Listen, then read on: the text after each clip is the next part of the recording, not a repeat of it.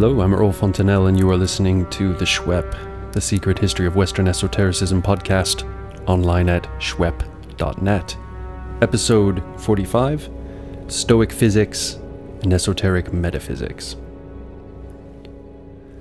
In this, our final episode on the Hellenistic and post-Hellenistic philosophical school of Stoicism, we're going to concentrate on the Stoics' ideas about how reality works, their physics.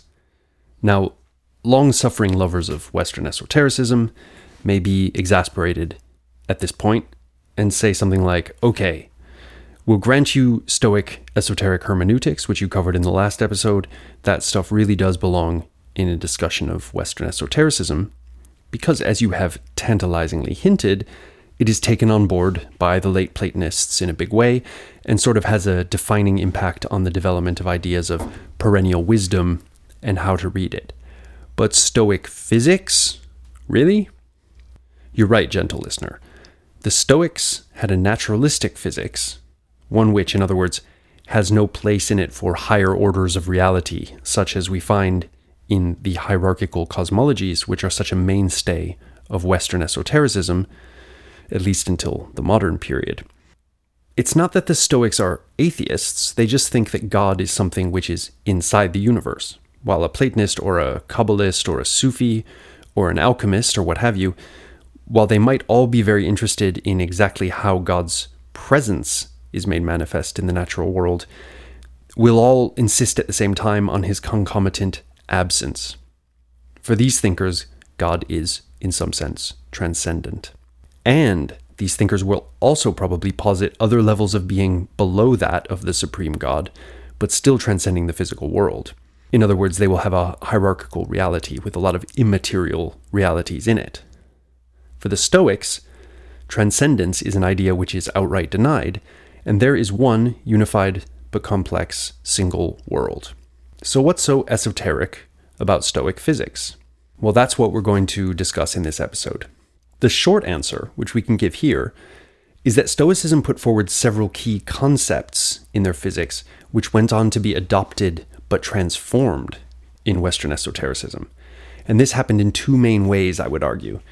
Via Platonism and late antique religious movements like Gnosticism and Christianity, we see key Stoic physical concepts being used and transformed into transcendental immaterial realities, but often with the same names and the same or analogous functions to the Stoic physical concepts.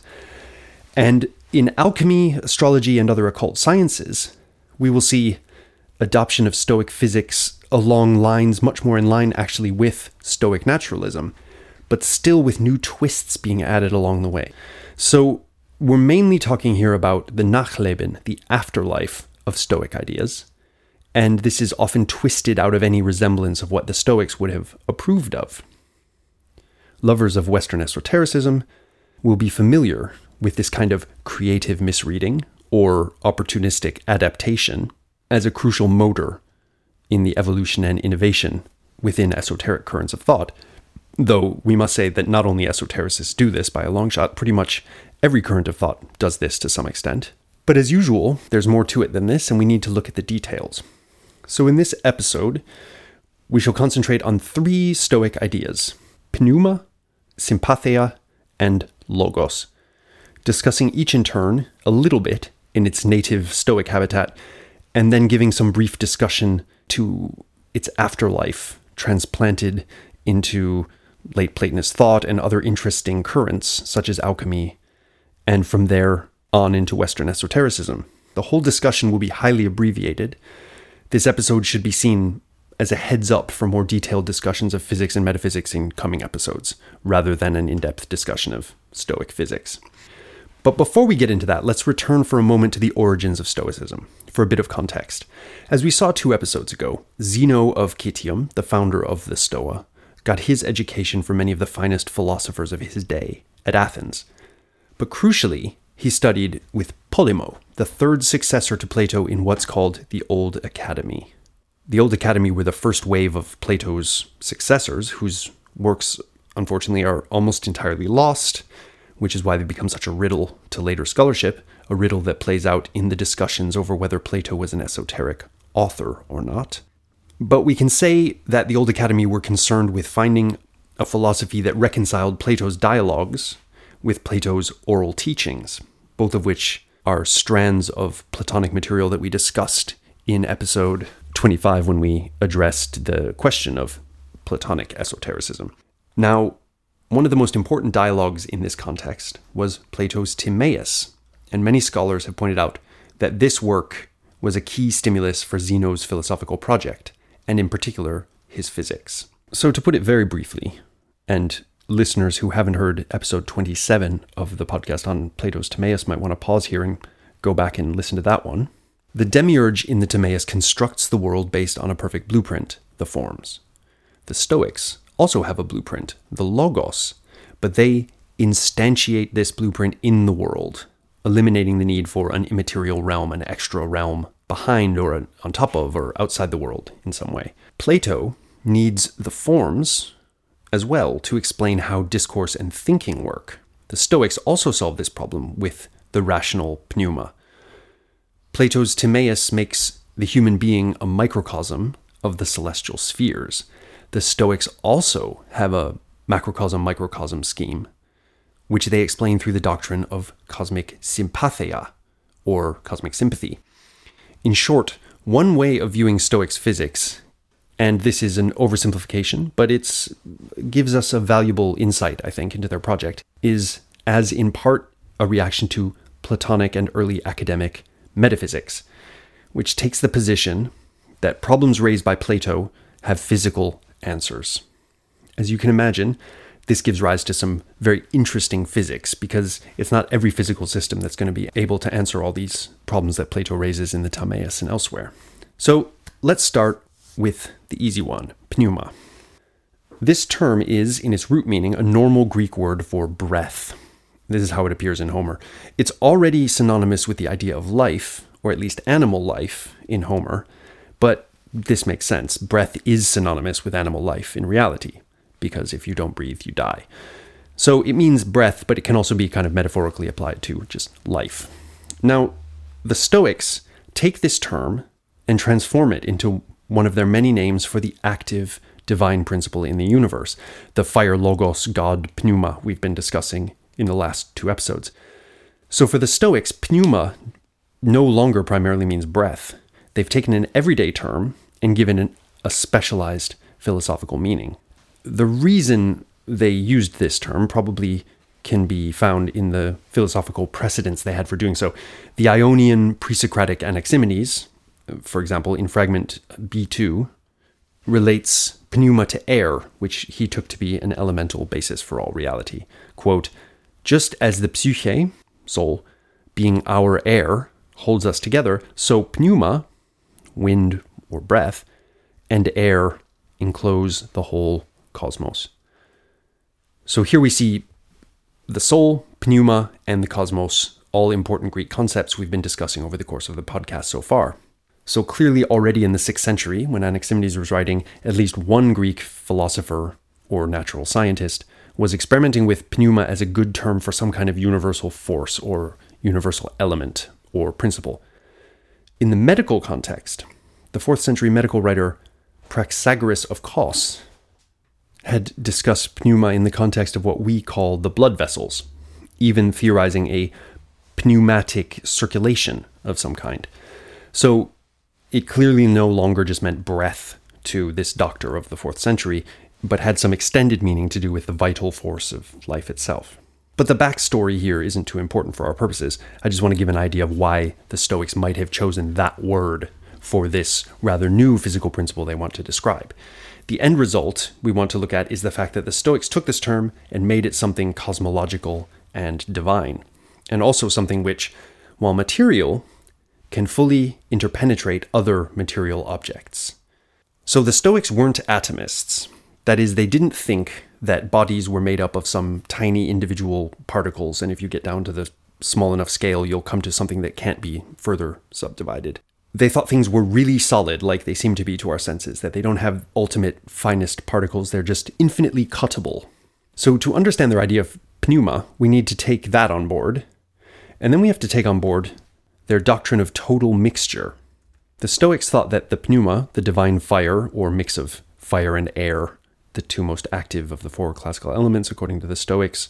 So really we should be saying the divine fire-air mix, but anyway, we'll just keep calling it the divine fire. This divine fire, which is extremely subtle in its nature, can totally intermix with every body in the entire universe. So there are no holes in the pneuma. It's not like the pneuma is out there, but then there's a big lump of lead and the pneuma sort of surrounds the lump of lead. It goes right through the lump of lead, just like it goes right through the air, just like it goes through everything. This doesn't seem very physical to modern ways of thinking. But again, for the Stoics, this is how physics worked. Some stuff is so subtle that it can completely and uniformly interpenetrate other stuff while still being thought of as material. Come to think of it, maybe they were on the trail of the modern concept of energy here, which, as Einstein showed, is fundamentally the same stuff as, well, stuff. Samuel Sambursky argues that the Stoics came up with the first field theory with their doctrine of pneuma. And maybe this is right. That might be another score one for the Stoics moment. Now, all this is significant for Western esotericism in a number of ways. Pneuma is usually translated into English as spirit, both in the religious sense of, for example, the Holy Spirit in the New Testament in Christianity, and in the physical sense, common in alchemy, as a kind of subtle essence of a substance. In fact, our modern term spirits, referring to alcohol, which in its pure form is the product of distillation, a very important alchemical process, is a relic of just such an understanding. If you extract the more subtle essence from a liquid, like wine, say, you're left with the spiritus of the wine, hence spirits, distilled alcohol. Spiritus, we should mention here, is the term used to translate pneuma into Latin, and it also has the same root meaning of breathing. So think of English words like respiration. And it also has the same extended range of meanings to do with higher level entities, spirits like the Holy Spirit or a medieval Christian demon, and with the essence of physical substances. So in the evolution of Western esotericism, we can talk about pneuma spiritus as much the same term. Now, we don't want to spend too much time on pneuma here, but we should note a few more things as to Nachleben. Firstly, while this term was already around in philosophy and medicine at the time of the Stoics, as we've seen, they put their mark on it in a big way, and their treatment of the concept as a subtle, universal material substance with a fiery nature, able to interpenetrate other substances, became quite a generalized feature of physics in the West. To take one example, while we do not find pneuma in our earliest alchemical writer, the Pseudo-Democritus, the great Greco-Egyptian alchemist Zosimus of Panopolis has a comprehensive theory of pneuma. He associates the pneuma of a substance with, for example, the vapor it gives off when heated, or its color, or the tincture obtained from boiling herbs. So here we see a scientific evolution of the physical notion of pneuma as a subtle, defining, but in some way occult property of material things. To take another example, the high medieval and early modern understanding of demons in Christianity as spiritual beings was precisely not that they were immaterial beings. Spiritual beings in this context means beings who have bodies of a very subtle substance, a spiritus, unlike angels or God, who really are immaterial. So we don't want to associate spiritual with immaterial in discussing these matters in the Western tradition, because technically they're very, very different concepts. This is why, for example, in the classic study of sex with demons, the demoniality of the Catholic writer Ludovico Maria Sinistrari, sex with demons is actually better than bestiality, even though it's still a sin. Because at least when you conjoin yourself with a demon, you are linking up with a higher form of substance, a spiritus, while a pig or whatever is just brute, unrefined matter of the lowest type. So there's really nothing redeeming about sex with a pig, in his eyes. Secondly, from the time of the Stoics onward, philosophers and thinkers who needed to theorize a subtle, interpenetrating substance of some kind in the physical universe would use the term pneuma spiritus. But philosophers and thinkers who wanted to theorize a subtle, interpenetrating, supernatural reality of some kind, let's say, the Holy Spirit of Christianity, which is not, at least in later interpretation, a physical reality, but rather an immaterial substance, these thinkers would also use the term pneuma spiritus, and their understanding of the meaning of the word will have been heavily influenced by the earlier stamp that the Stoics put on it. Thirdly, this is, in fact, what happened. In Plato, we don't get anything like a Stoic pneuma, but we do in the Platonists. In Plotinus, for example, the pneumatic body is one of the subtle bodies which the integrated embodied human being has. In later thinkers, there are quite a few more of these subtle bodies, such as the astral body.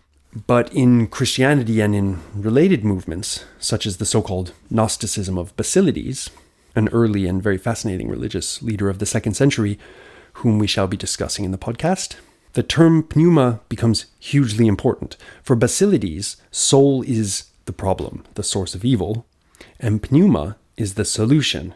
So we need to stop being psychikoi, soulful, and become pneumatikoi, spiritual, in order to escape from the fallen state that we find ourselves in. So, like James Brown, Basilides said, "I've got soul, and therefore I'm super bad." And what he needed was to get the spirit. So that was a quick introduction to the Stoic discussion of spirit, pneuma, and some of its afterlife, an adumbration of its afterlife, which we shall be exploring in some detail. Now, it would probably be helpful here to note that the Greek term daimon, which is a kind of intermediary entity between gods and human beings, is also sometimes translated into English as spirit. So we need to watch out, because the pneuma spiritus is something totally different from a daimon. In fact, it's pretty rare to find pneuma even quasi-personified, as it seems to be in Christian theology where, as one of the 3 personae of the Trinity, the Holy Spirit, it does have some kind of individual character. But you don't get dialogues with the Holy Spirit, for example, as you do with Jesus or God the Father. And the general rule, I think, is that pneuma will be represented as more of a force or spiritual substance of some kind in later material, present in the world, but not of the world. In many cases, the pneuma is seen as the kind of glue which allows immaterial realities to interact with physical realities, which is probably the function of the pneumatic body in Plotinus that we mentioned earlier. Because a soul and a physical body just shouldn't be able to interact unless there's some kind of an intermediary subtle entity that allows them to stick together or touch each other. Now, let's move on and talk a bit about universal sympathy, the second of our Stoic physical doctrines that have a hugely important influence on Western esotericism. We discussed in the previous episode how the Stoic doctrine of occult signatures hidden in nature, which allow divination to function, but which are not themselves causal of the events that they predict, was the beginning of a major theme in Western esotericism, often referred to as the doctrine of correspondences. The term signatures that I've just used is actually anachronistic because it goes to Paracelsus. The Stoics generally refer to them as signs, although it has become quite famous as a doctrine of signatures. This universal semiotics that the Stoics laid out, however, did have a causal twin in the doctrine of universal sympathy, sympatheia. This idea goes right back to the early Stoics, but it becomes especially important for our purposes in the post-Hellenistic period, aka the late Roman Republican period, aka the 1st century BCE or the 1st century and a half BCE. This is when Posidonius wrote, a philosopher who was especially interested in astrology, as we have noted before. So let's discuss how sympatheia works in Stoicism, and then we'll see why this is important. The idea of sympatheia, which is a Greek word having a root meaning of something like co-experiencing or co-undergoing, or undergoing together, right? The implication that all the parts of the universe being interconnected in the web of causes and effects are all affected when any one part is affected. Now, there are interpretational problems here and philosophical problems here, which we won't get into, but the idea is something like, or not unlike, the idea of a holographic universe. So not only are all the parts of the universe within the whole, which we would expect, but the whole is in some fashion within all the parts, or present to all the parts. So Q, a strong microcosm-macrocosm discourse in Stoicism, and a precedent for physicalist, naturalistic explanations of how human beings might be microcosmic exemplars of the universe. And you can explain this in a strictly physical, naturalistic sense with the Stoic idea of sympatheia. Now, what's the specific relevance of this idea for astrology and occult sciences more generally? In addition to the classic Stoic doctrine that the stars, along with other things like the cracks and bumps in the livers of slaughtered animals, or the way certain birds fly at certain times, and all the other things that diviners can use to tell what's going to happen, which are all signs which tell us what is going to happen without causing the events that they foretell. Another strand of astrology takes the view that the stars are indeed causes, and this is usually through the medium of subtle influences which they exert onto the earth. This doctrine of astral influences has a very long life and persists right up to the modern period.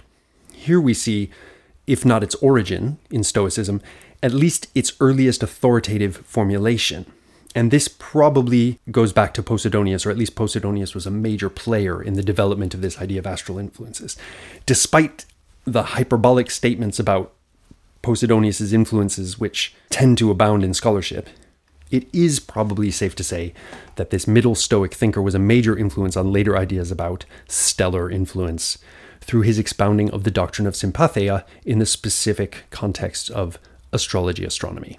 So we will see sympatheia again many times, not least in Plotinus and later Platonists, who use it as one tool for understanding the ways in which the physical cosmos is all interconnected, and also how it participates in the higher immaterial realities.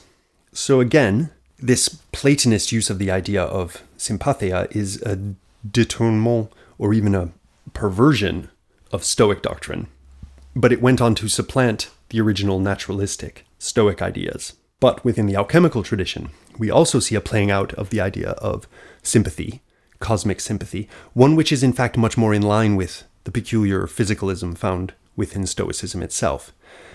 And of course we see in the most important modern occult science, I refer of course to quantum physics, a return of a very strong form of Stoic sympatheia, because quantum physics has the idea, which although no one can really comprehend it, is now considered experimentally verified, the idea of quantum entanglement, whereby two or more unconnected particles in different places can undergo the same change at the same time when the thing causing the change is only applied to one of the two or more particles. In other words, one cause having more than one effect with no medium transmitting the effect. You could call it magic, but if you wanted to give it a more scientific or philosophical explanation, you could call it sympatheia. So Stoic sympatheia is back, and I think we can rack that one up as another score for the Stoics. Now last, but certainly not least, we need to get to grips with the Stoic doctrine of logos, which is, as we have seen, another aspect of the God-Fire-Pneuma complex, which pervades our reality and makes it what it is. Now, we've mentioned this term logos before. We first discussed it in a bit of depth in our episode on Heraclitus, episode 19 of the podcast, where we pointed out that it's a Greek word with a very complex semantic sphere, encompassing as it does both spoken words, thoughts, and calculations, but also the idea of reasoning or a certain kind of thinking. And in the course of the development of Greek philosophy, this later meaning grows in importance, to the point that in Aristotle, logos has come to be synonymous to some degree with a certain type of reasoned discourse and thought, what we commonly think of as rational argumentation, proof, falsification, and this whole procedure. Good. So, we also mentioned in episode 19 that there are passages in Heraclitus which might seem to indicate that Heraclitus is associating this term logos with something more like a physical or metaphysical principle. Obviously, the term metaphysical here is anachronistic because no one has thought up this word yet. It appears in the context of Aristotle's writings, but we use it here because the kind of thing which might be meant by this Heraclitean logos, would be something that we would probably label as metaphysical, if he really thought that. And this was an idea advanced by the scholar Kirk in his study of Heraclitus's cosmic fragments. But on balance, I agree with the more consensus view that Heraclitus is actually referring to something more like informational content or coherence, or maybe just explanation or account when he speaks of logos. Even though Heraclitus, being the riddling philosopher that he is, it's hard to understand what he's getting at when he says things like, the logos of the soul is so deep, and so on. You just think, really? Is that an account? Is that an explanation? Or is he talking about something more oogly boogly here? Putting that question aside, however, something happens in history.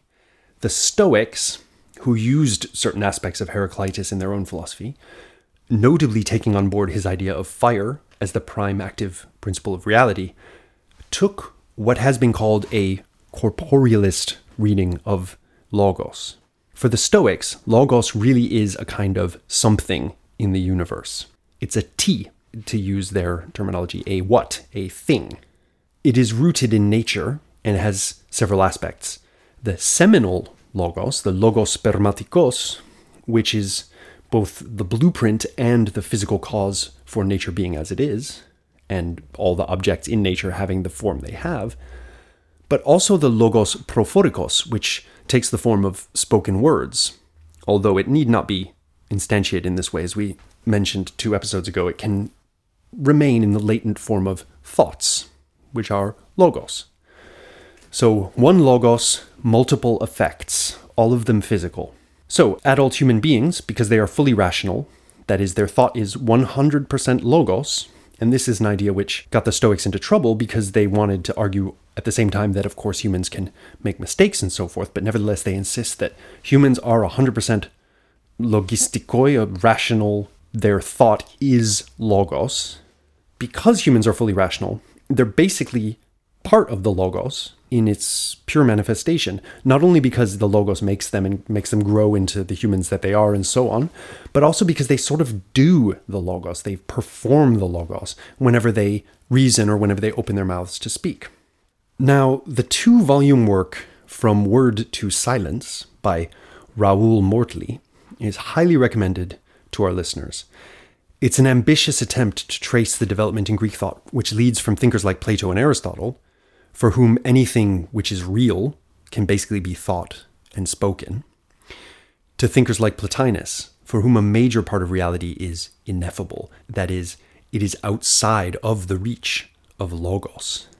And Mortley's account of this evolution in thought places great emphasis on the Stoic corporealization of logos, making logos into a principle of reality itself. As he points out, Kirk's idea that logos in Heraclitus can be read as some kind of arche, as some kind of originating principle of reality, only makes sense if we think that this kind of thinking was really possible in the 6th century, when Heraclitus was writing. But, Mortley argues, the corporealist reading of logos is, quote, on the whole, a late Greek phenomenon, and it requires a considerable leap to portray it as such in this early period, end of quote. When we do see this change is with the Stoics. And from the Stoics onward, seemingly everyone wants to get in on the act. So the idea that logos is a kind of cosmic principle becomes big business. But they don't, for the most part, want the Stoic physicalism, at least not from about the 3rd century CE onward. They want the logos to become a real fundamental property of reality, which gives it intelligibility and the rational order which we see around us, but they want it to be immaterial. Now, the first great move toward this way of thinking, after the Stoics, the first one that survives anyway, comes in Philo of Alexandria, whose philosophy Mortley sees as the beginning of logos' appropriation by ontology. For Philo, who is perhaps the first great Western esotericist, as we shall see in the course of the podcast, the logos is the same thing as Plato's world soul in the Timaeus. And as we've seen, the Stoics were very concerned with this dialogue from the beginning, so perhaps the tendency of later thinkers to twist their Stoic doctrine into a non-naturalistic direction comes from a basic structural kinship of ideas, rooted in the fact that many of the Stoic ideas came from exegesis of the Timaeus in the first place. At any rate, with Philo, who seems to have straddled the first centuries BCE and CE, we see a full-blown logos doctrine alongside a theistic, immaterial, ineffable God. And we see a lot of other accoutrements typical of Western esoteric worldviews. Turning to the Book of John, which was probably reached its final form sometime near the end of the first century CE. In the beginning was the Logos, and the Logos was with God, and God was the Logos. Again, the Logos here is no longer anything like an account or speech or reasoning or anything like that. We're in ontological principle territory here, or arguably we're in personal God territory. In Plotinus, in the 3rd century, the logoi, which he sometimes even calls logoi spermatikoi, adopting the fully Stoic terminology, are no longer material. They exist within the forms and within soul and so forth, all of which are immaterial realities for Plotinus. But the logoi in Plotinus function pretty much exactly like the Stoic seminal logoi. They give form and cause things to grow the way they grow and so forth. So the logoi in a seed will make a particular type of plant grow from that seed. The logoi in the soul make the body the way it is, etc., etc. This list of later uses of logos as a kind of principle could be extended, and it will be extended in future episodes of the podcast.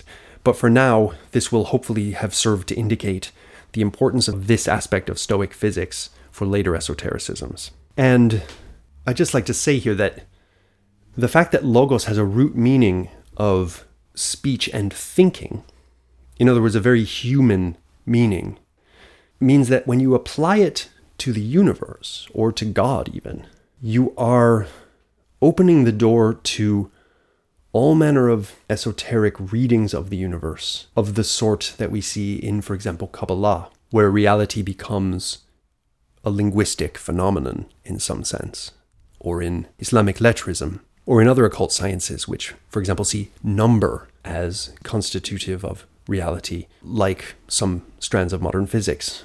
All of these occult sciences and ways of seeing the world are operating under some assumption that the way the universe works, the way the divine works, partakes of logos, both in the sense of a kind of ordered rationality in some cosmic sense, but also maybe in the root meaning, or partaking of the root meaning of having to do with speech and reasoning of the sort that humans get up to.